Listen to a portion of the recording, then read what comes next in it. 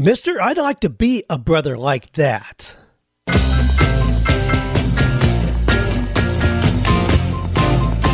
Do you love your work? Do you think it's possible? Well, you're about to find out. It's time for 48 Days to the Work You Love with Dan Miller on the 48 Days Online Radio Show. Whether you need a professional tune-up or a work overhaul, this is the program for you. Now, here's your host, Dan Miller.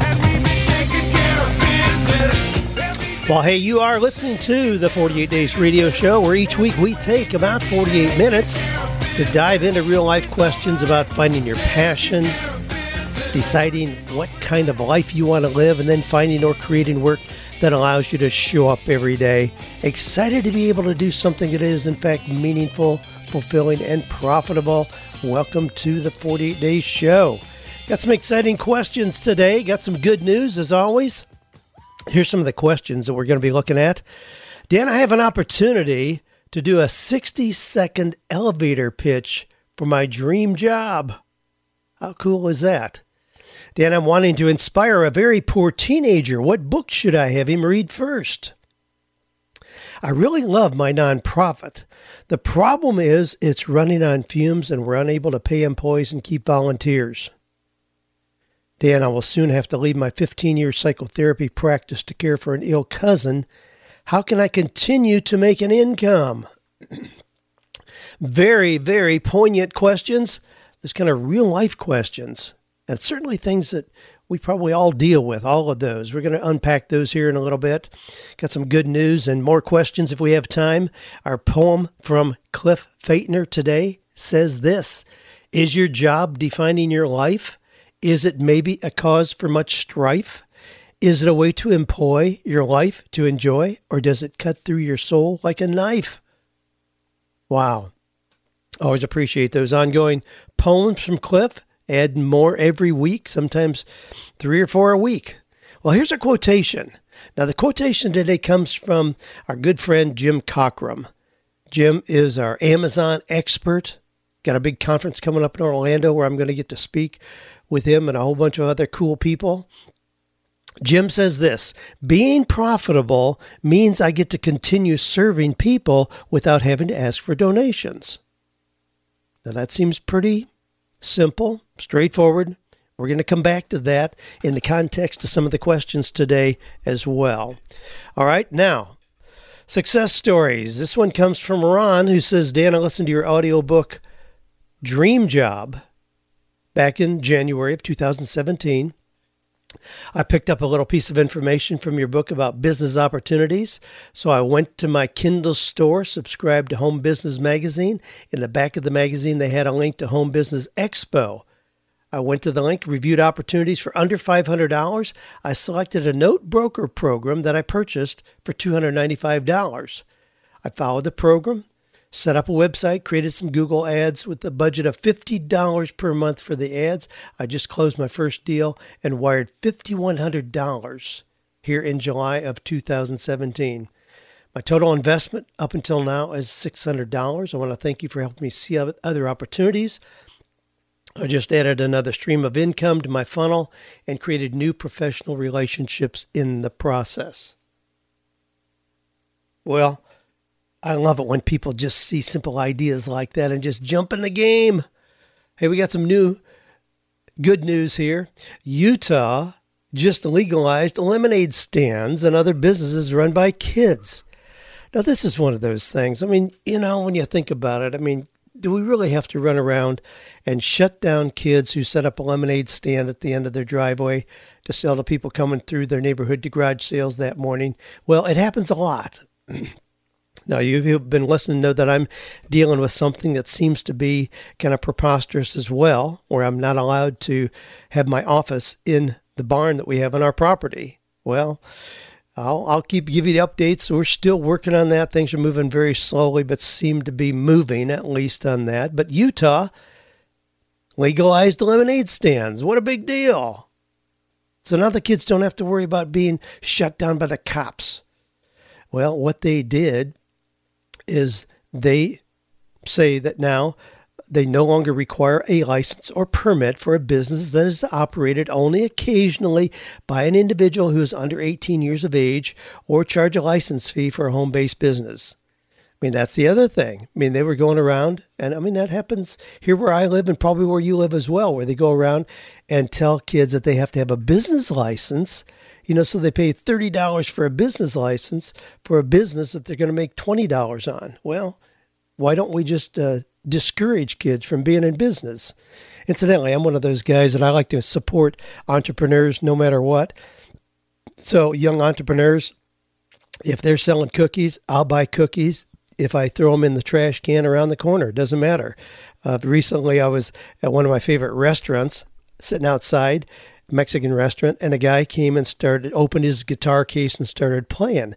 Now, it wasn't a good spot. I really don't understand. It wasn't a high traffic spot, and he was not very good at all, but that's okay. I still walked over, gave him a generous tip just for having the audacity, the confidence, the bravado, whatever, to do something rather than sitting at home twiddling his thumbs because the economy is bad, nobody will hire him. Yeah, support him. Well, here's one. This comes from Texas. Texas legislators just voted in favor of allowing poorer residents to pay off traffic tickets in methods other than money.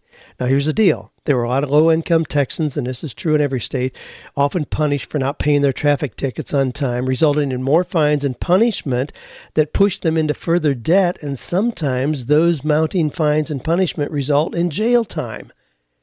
God, it reminds me of stories in the Bible about how ridiculous it is to throw people in jail who owe money. How are they going to earn the money to pay if you throw them in jail? I mean, it's a self-perpetuating black hole. So what they're doing in Texas is now they can ask defendants if they have the funds to pay for the fees. And if they don't, then they may offer some kind of an alternative exchange like community service. Seems to make a lot of sense to me. I hope it does to you as well. Hey, got another one here. Got a note this week from Gregory Colstow. Now, Gregory lives in Kansas City, has a coffee shop named Oddly Correct, which I love the name, and Greg talks about it. Now, Greg sent me a beautiful print I'm going to tell you about here, but he has a coffee shop called Oddly Correct, and it comes from the idea that other people say, no, you can't do that, no, you shouldn't be that way, you should be something else, and he just kind of realizes it may not be right for you, but it's right for me.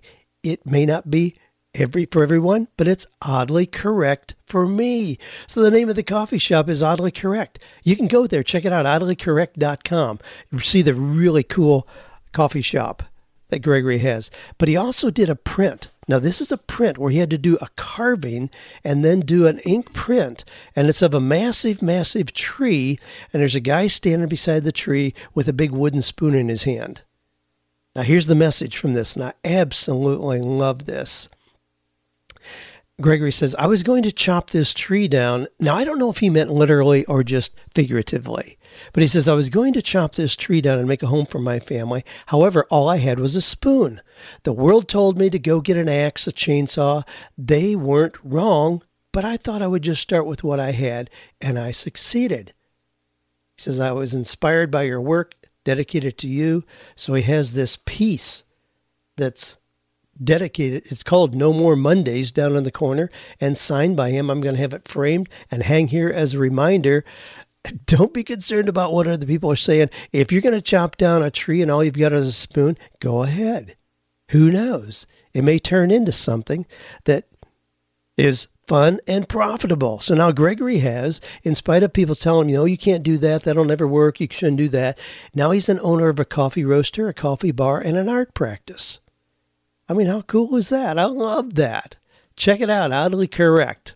Well, thanks for the notes coming in. I always enjoy those notes. If you got stories that you want to share, I love to hear them. God, I got a bunch of them this week. But anyway, I'm going to go on to some listener questions here. But if you got those stories, just send them to AskDan@48days.com. Love to hear those. Caitlin says, this is a question. She says, I have an opportunity to do a 60-second elevator pitch for my dream job. The company will give me 1 minute. They'll give me a 1 minute pitch on what they're looking for, and then I will give them a 1 minute pitch for the job. Do you have any suggestions on how to stand out from all the other applicants? Thanks for all you do. How cool is that? I love that. I would just love it because it's different. 1 minute. I mean, if you watch Shark Tank, you know, they have a very short period of time to pitch their idea. You better be really clear on what it is that you do well. Well, Caitlin has 1 minute, and she's going to hear what they want. So here, I've got some points for you, Caitlin. You can do this. You can rock this. You can make everybody else look like they're standing still. Now, what you want to do is make it about them, not you. Too many people in a situation will say, well, I went to school, at Harvard, and I got a degree, and I've got my MBA. No, don't do that. Make it about them.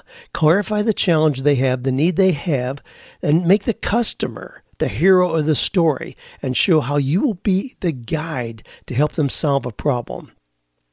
Give them two options, what will happen if they don't use you and what will happen if they do. Now, let me just, and above all, have fun with this. Be energetic.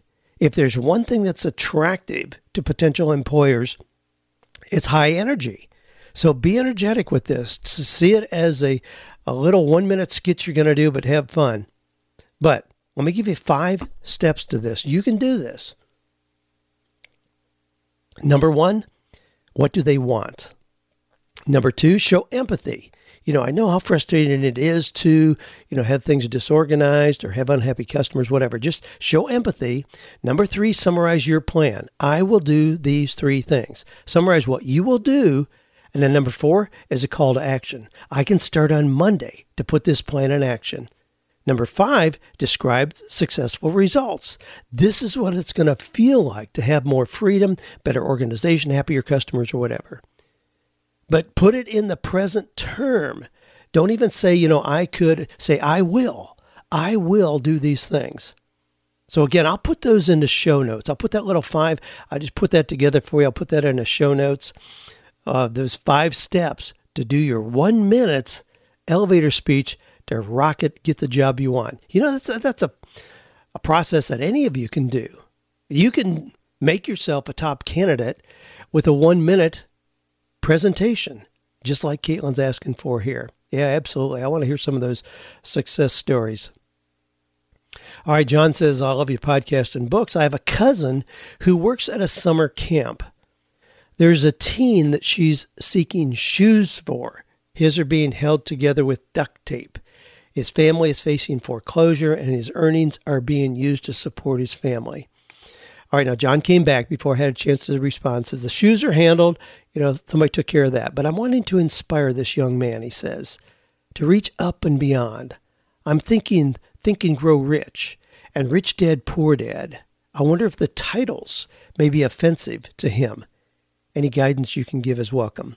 Well, John, here's what I would suggest. I really do think, and as much as I love Think and Grow Rich, I think it's probably too philosophical for a teenager, especially if he's not used to reading that kind of material. There's updated versions of it. The original has English terms that are not very common today, but probably a little philosophical for someone so young and just starting to think differently. The other one you suggest, I think the same thing. Rich Dad, Poor Dad. Really what he talks about a lot in there is making investments and buying real estate. Well, that's going to be kind of over the top again for a kid like this. What I would suggest you start with is The Magic of Thinking Big by David Schwartz. Now, there are 5 books that I think really are timeless classics that I recommend to anybody to read before they are 30 years old. And those are How to Win Friends and Influence People by Dale Carnegie, See You at the Top, Zig Ziglar, Think and Grow Rich, Napoleon Hill, Acres of Diamonds, Russell Conwell, and The Magic of Thinking Big. But for this guy, for a young teenager who's really poor, I would suggest The Magic of Thinking Big. The stories are so engaging. And that's one of the 3 books that 3 of my grandsons have been incentivized to read this summer. And I just got a lengthy book report on The Magic of Thinking Big from my oldest grandson, who's reading it this summer. I may just take that book. I may do an entire podcast on that sometime this summer yet, where I just take that book and we just kind of unpack it. It's got that many fun stories in it and just been written years and years ago, but that's the way it is with success principles. They're timeless. It's not something that was written in 2017 and nobody ever heard of it before.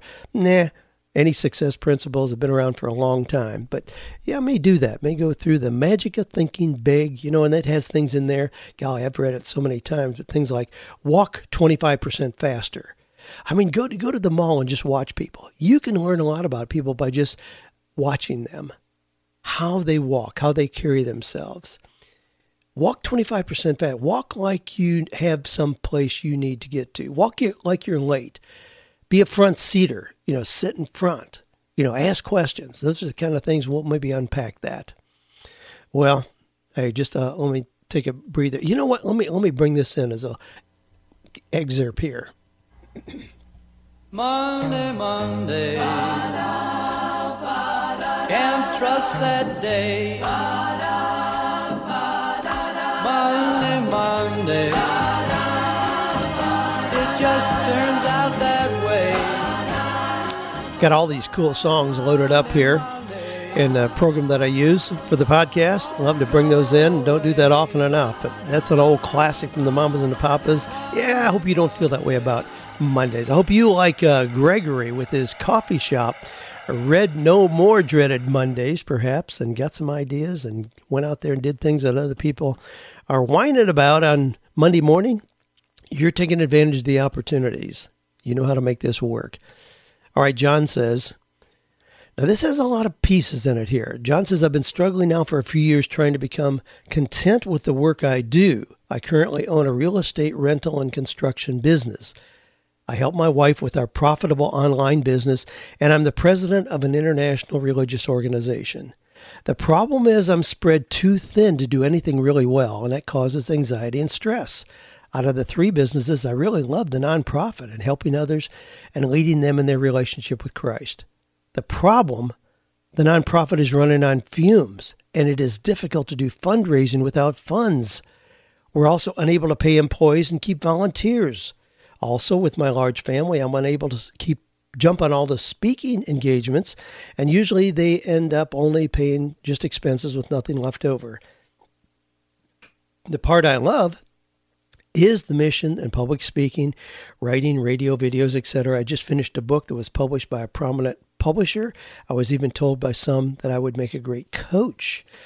How do I find the work I love that can compensate me and help me support my family? I have a wife and 8 children. John, man, you got too many balls in the air. Golly. Now, here's the deal. You say the thing you love most is the nonprofit, but it's running on fumes and difficult to do fundraising. It's frustrating. You're not able to keep employees or volunteers.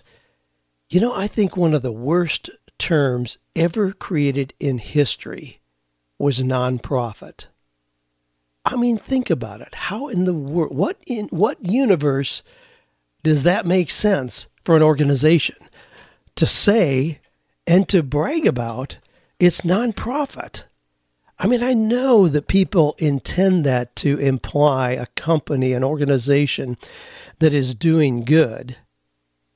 My goodness, that doesn't eliminate any organization. Any organization ought to be doing good if it's going to survive. But here's the other part of the equation. Any organization, in order to survive, has to be creating a profit. I don't care what you call it. You can't continue unless there's more money coming in than there's going out. And the idea of a nonprofit, I don't understand it. I don't understand how we can present that as a positive concept. I mean, it kind of is a billboard to people, we aren't smart enough to make this work profitably. I mean, that's not the message you want to share. But here's the bottom line is, if it's not profitable, it can't survive. You'll end up resenting it. And certainly it's not going to be attractive to employees and volunteers. So even if it's something that you think is godly, humanitarian, doing good, making the world a better place, all those things, figure out a way to make it profitable. Figure out a way to have enough funding coming in. Now, if that's raising funds, then you have to have a strategic plan in order to do that. But I think there's a whole lot of nonprofits out there that if they used a little ingenuity, they could have money being generated. And here's the thing about anxiety, stress, discontent, and the things that you talk about. All those things are going to be true if you have an organization of any kind that's not profitable. Figure out first how to make an organization profitable. Your passion will grow because it's profitable and it makes your life easier. Now, this is where I picked up the quotation that I used early today from Jim Cockrum, who says, being profitable means I get to continue serving people without having to ask for donations.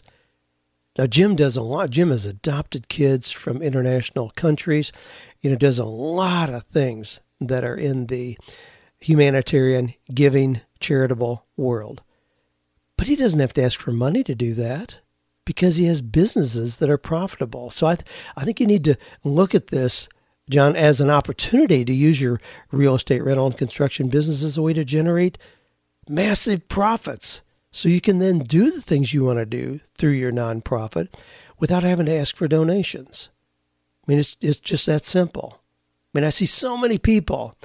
We've had examples here on the podcast about, somebody, a fired pastor who wanted to go back to school and get his PhD. And he was going to put up a GoFundMe site, which, as a matter of fact, I think he actually did. And I think the last I checked, there was like $20 that had been donated. I mean, the idea just doesn't make sense conceptually for other people just to give you money to do what you want to do, even if it's doing something worthwhile and godly. Figure out a way to make it work. When Jared, my son, went to Africa, went to Rwanda, and he wanted to work with what the Bible would call the least of these, people who have been marginalized in every way possible. He wanted to help those. Well, the most logical thing to do is to come back to Williamson County, the wealthiest county in Tennessee, 7th wealthiest in the nation, ask these rich people for money. And I said, man, that's a stupid idea. Don't do that. Let's figure this thing out. Well, he went through multiple kind of micro enterprises, but finally did come up with a model to have those ladies using trash paper in the city there where they were in Kigali, Rwanda, to make this beautiful jewelry. He had interns from Rhode Island School of Design come over and design these beautiful pieces of jewelry. So then those pieces of jewelry were sold, not just people feeling like they were making donations to help these poor ladies in Africa. No, because they were high-end fashion pieces being designed by Rhode Island School of Design. And he had interns there who were thrilled to be part of something that was such a cool project, that was so profitable in the way that it was being done. And then the money being generated from the sale of that paid those women, paid them well, more than a school teacher could make in that environment, and didn't have to ask for donations from anybody. Jared wasn't making his money out of there. He was making money in the things that he does on the side anyway. I mean, the things that he does as a full-time brand developer, logo developer, website, he does that so he can make his own money. So all of that was done as a volunteer on his side because he didn't need the money from that. But he also made it so the organization didn't need money, where it was totally self-sufficient. That's what I would encourage you to look at. I mean, when we see the growth of social entrepreneurship, those kind of organizations, ethical capitalism, B corporations, those all mean that everybody's in this game of wanting to do good in the world and figuring out how to do that even while we have profitable business. And again, profit means you get to continue serving people without having to ask for donations. Wow. Well, great question. I hope it encourages you, not discourages you, but it sounds like you got things right under your nose that you can make work to accomplish what you need to continue being a faithful provider for your 8 kids and more. What we want, we want that cup to be full. I want that cup to be full and running over. You serve best from a full cup. So figure out how to fill your cup and have an abundance from which you can then share liberally with people who need it.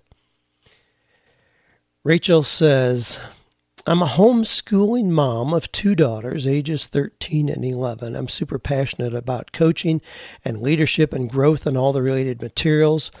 My current call to homeschool my girls is my top priority, but I love taking great information and modifying it to fit their age and stage and discuss it together so they can benefit from it right where they are.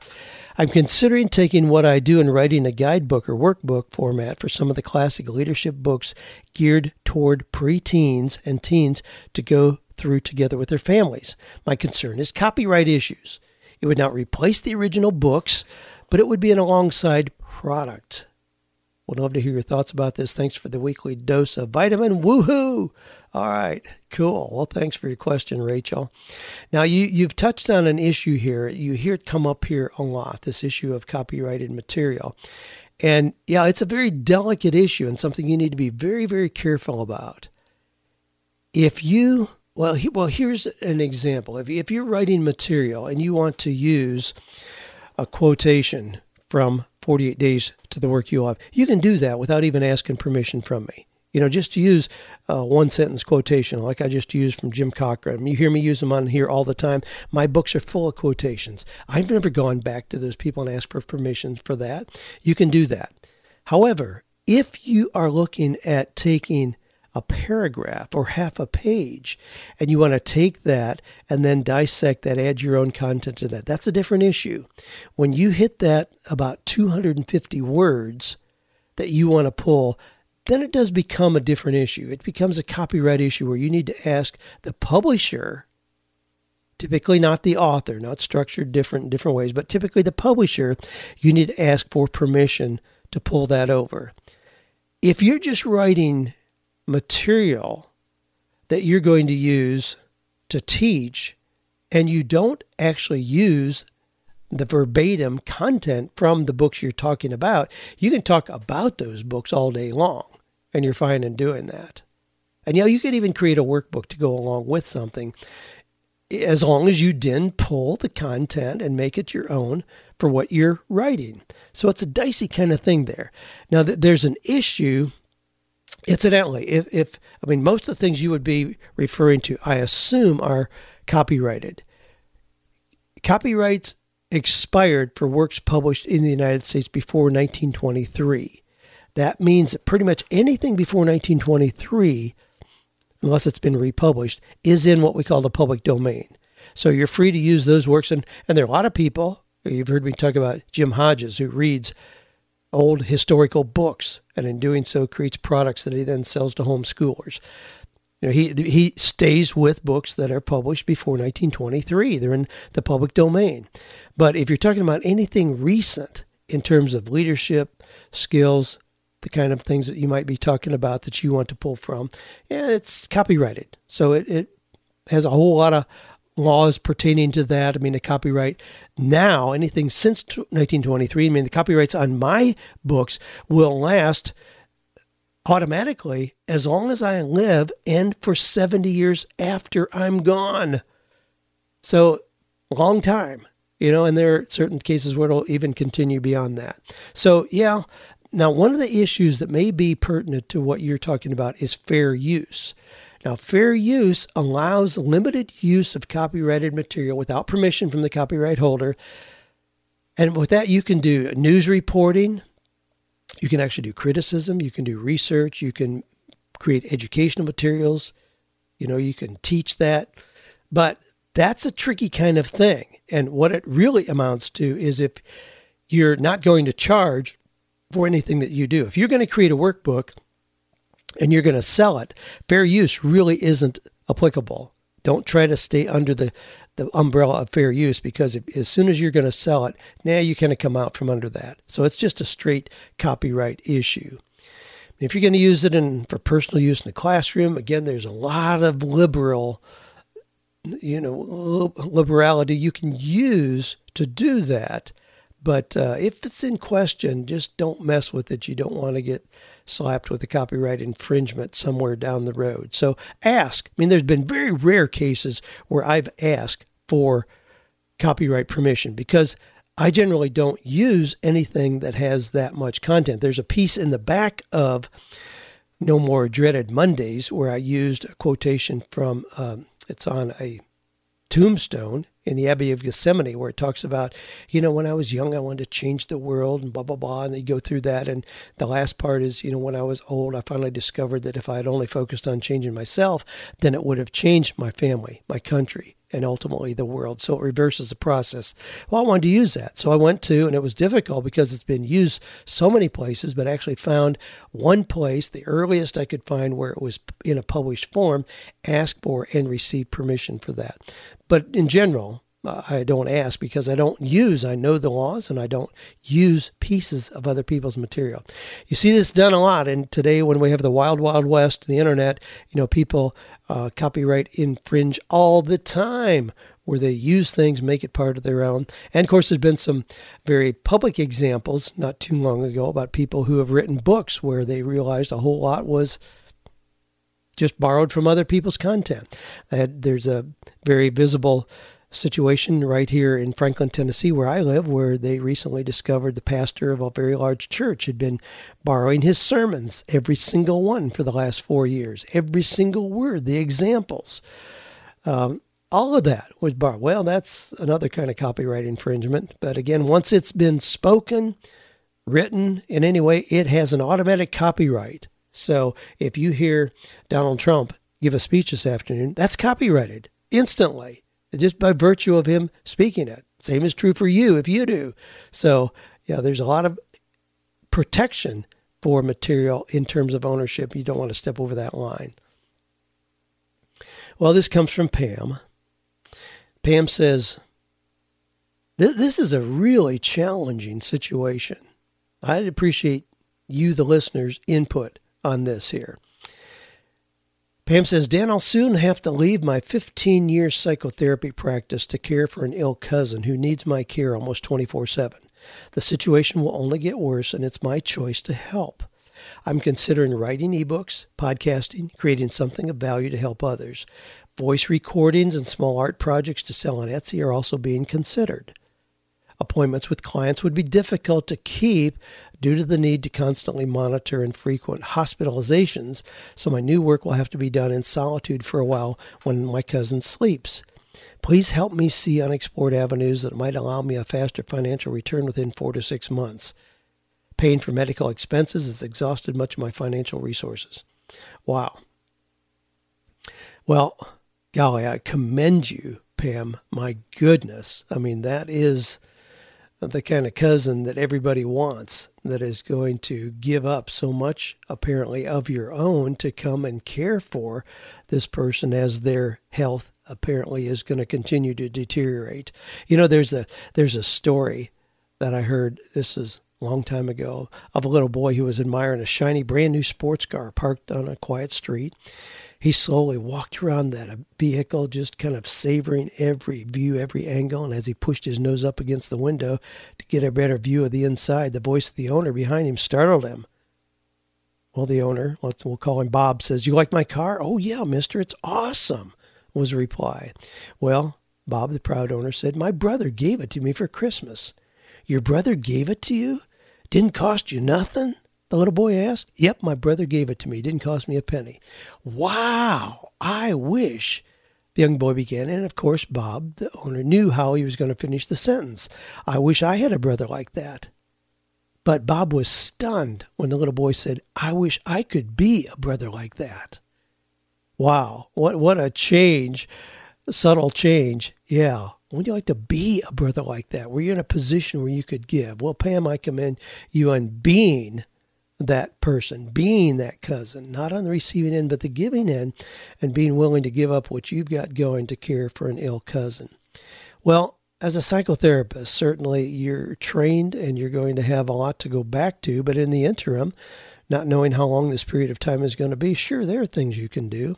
And when you talk about, you consider writing ebooks, podcasting, creating something of value. Now, you're talking about things that are going to have a pretty slow growth. If you have an audience already, if you have 10,000 people on a mailing list, because of your psychotherapy practice, they're already listening to you, they know who you are, value what you do, yeah, I think you can make that transition pretty quickly. If you're starting from zero, then I would encourage you to maybe not even do that. It takes too long to get up to speed. If you need income quickly. You need to be looking at other things that you can do. And with that, I would recommend things like on Etsy, small voice recording, small art projects. Yeah, things that you may be able to find somewhere, just reposition on there and sell. On Amazon or eBay, do that. Look at arbitrage, which means you buy things inexpensively and sell them for more on Amazon, Etsy, or eBay. And you could do that with lots and lots of things. 90% of products that are developed, they say, are never sold outside of the country in which they were developed. So there's lots of things around the world. If you find them and you source them, you can pull that up. Check out Silent Jim. Check out Silent Sales Machine. That's Jim Cochran's material, and he's got Silent Sales Machine. It's $5. The brand new version, the 10th updated version of that book is coming out, and it's $5 to get it. But it'll tell you about how to do what you're talking about doing. But that's really where I would encourage you to go with this. Do the kind of things where you can get up to speed quickly, and the kind of things you're talking about. When you're talking about even the things that I do, writing books, ebooks, courses, speaking, coaching, developing a membership site, having a mastermind, those are things that take place over a significant period of time. Those are not things that you just start today and are making money 90 days from now. Now, I talk a lot about having a side business of some kind here. I got a new product that we're going to be coming out within the next 2 weeks, where I've got 10 new side business ideas. I got so much response to the 48 lower no-cost business ideas that we've had out for a couple years now, and people have been asking for more. Well, I'm starting to accumulate more, and I'm simply going now, not with just ideas that I know about, but with actual examples of 48 Days listeners, people in our community who have done things. Things like Pierce Mars, who puts out real estate signs on the weekend. So he puts them out on Friday night, picks them up on Sunday evening, makes $50,000, $60,000 a year doing that. It's totally a side thing. It's not his full-time job at all, but it's a side thing. But things like that. And so I've put together 10 of those with links and everything in there. I'm going to have that ready to release here in just a couple weeks. Having a lot of fun with that. Well, those are the kind of things I would recommend that you do here, rather than the things that may have a much longer ramp-up time before they ever start generating income for you. Well, hey, speaking of ramp-up time, got a book titled Career on Ramp. Now, this I got to know from Jared Buckley, who's been in the 48 Days community for a long time. He says, Dan, I know you reach a wide audience and you have questions from college graduates starting their careers or parents asking about their kids' careers. I'm putting my book, Career on Ramp, up for free on Amazon over the weekend, and thought there might be some listening that would possibly be interested. The free promotion starts Friday, August 4th. Now, that's the date of this podcast, August 4th. So I don't know how long Jared's going to have it up for free, but if you're listening to this, jump on there. Just go to Career On Ramp. On Ramp is one word, Career On Ramp. You'll find the link there on Amazon, and it's going to be free this weekend. Well, Jared, I appreciate that. He says on this book, 19 Career Paths for Recent College Graduates, Jared uncovers the differing career options college students or recent college graduates have when entering the workforce. While many recent college graduates see the typical corporate route, Jared goes deeper into dreaming about the possibilities that can lie within a recent college graduate's career path. This book explores mix and matching career opportunities. Well, cool. Again, check it out. College On Ramp, free this weekend on Amazon. Thank you, Jared. All right. Hey, let's just do a little recap here. Just a recap of some of the things that we've covered here. And I'm not going to extend this and go into more questions, I think. I'm going to just hold that off for another time.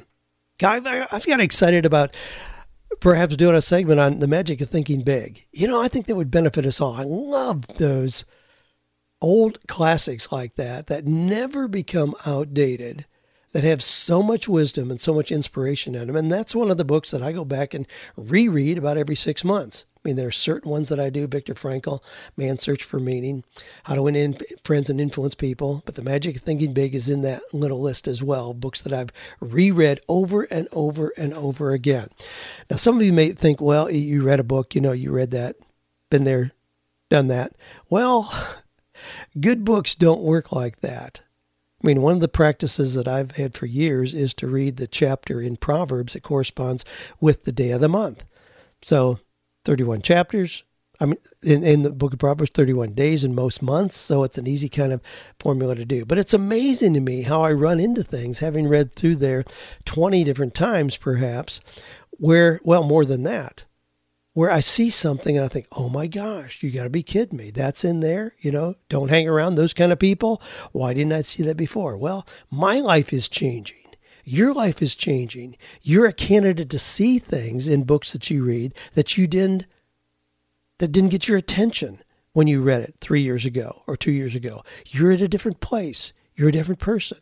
So don't diminish the value of rereading great books. When people tell me, oh man, I read 70 books last year, sometimes I'd like to tell them, and looking at the results in their life, why didn't you find one and read it 10 times over?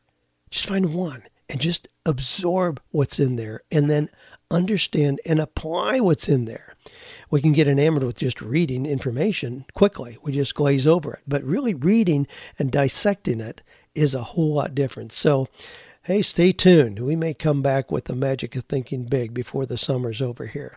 Now, as a recap for our conversations today, that is one. The first book I would recommend for a teenager to read is The Magic of Thinking Big by David Schwartz. There are 5 steps to a 1-minute elevator speech that'll get you a job. And those are: identify what do they want, show empathy. I know how frustrating it is. Number 3, summarize your plan. I will do these 3 things. Number 4, call to action. I can start on Monday to put this plan in action. Number 5, describe the successful results. This is what it's going to feel like to be more organized or whatever. You can do that. I'll put those steps. I'll list that. Again, that's just arbitrary. I didn't do great research. I just responded to the question, but I'll put those steps that I think anybody can use to make yourself the most desirable candidate in a 1-minute elevator speech. I love that. So there's 5 steps to that 1-minute elevator speech that'll get you the job every time. Our quotation for today is worth repeating. Being profitable means I get to continue serving people without having to ask for donations. That comes from Jim Cockrum. And then my last tip, just an encouragement. Be a brother, a cousin, or wife, husband, sister, mom that other people admire. Put yourself in a position to give generously. Hey, and with that, we're going to start moving on out here. Golly, I love this time of the week to open that mailbox to see the questions coming in. Keep those coming in. Just shoot them in to AskDan@48days.com. You can go to the podcast link at 48days.com, click on the microphone there and leave an audio message if you prefer, but I usually condense those into a short question anyway. This is a great time of year to be looking both forward and backward. Great time to be looking back at what happened this year, but it's also the perfect time to be planning. What do you want 2018 to look like?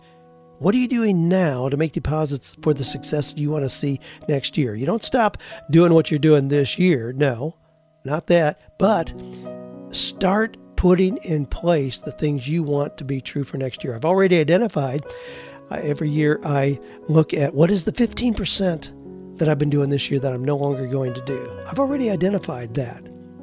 Came to me in kind of a big epiphany, a big way, what I'm going to not do anymore. But what that does is that opens up a new 15% opportunity. That's where the big things that I do start, by being part of that 15%. So I don't have to risk everything that I'm doing, but I got a 15% window open at the beginning of every year where I can put in new things. Hey, if you got some ideas for things I could do there, I've got a host of new ideas at any given time that I can put in there, but I love those. And that's where the kind of things that I've done in the last few years, like having a membership community, 48 Days Eagles, that we're absolutely having a ball with. 48dayseagles.com, you can check it out. That was one of those things that I put in there. And frankly, that was one of those things I didn't know if it was going to work or not. That's where you get out of your comfort zone and get in your zone of genius, when you're trying things that you don't know if it's going to work or not. Don't be afraid to step into that. Well, hey, thanks for being part of this community where we are, in fact, finding or creating work that is meaningful, purposeful, and profitable. I know you aren't going to settle for less than that. You don't need to. There's too many opportunities all around us. Find yours. Make it your dream. Make it your passion because it's profitable. Profits will lead to passion. Don't settle for less.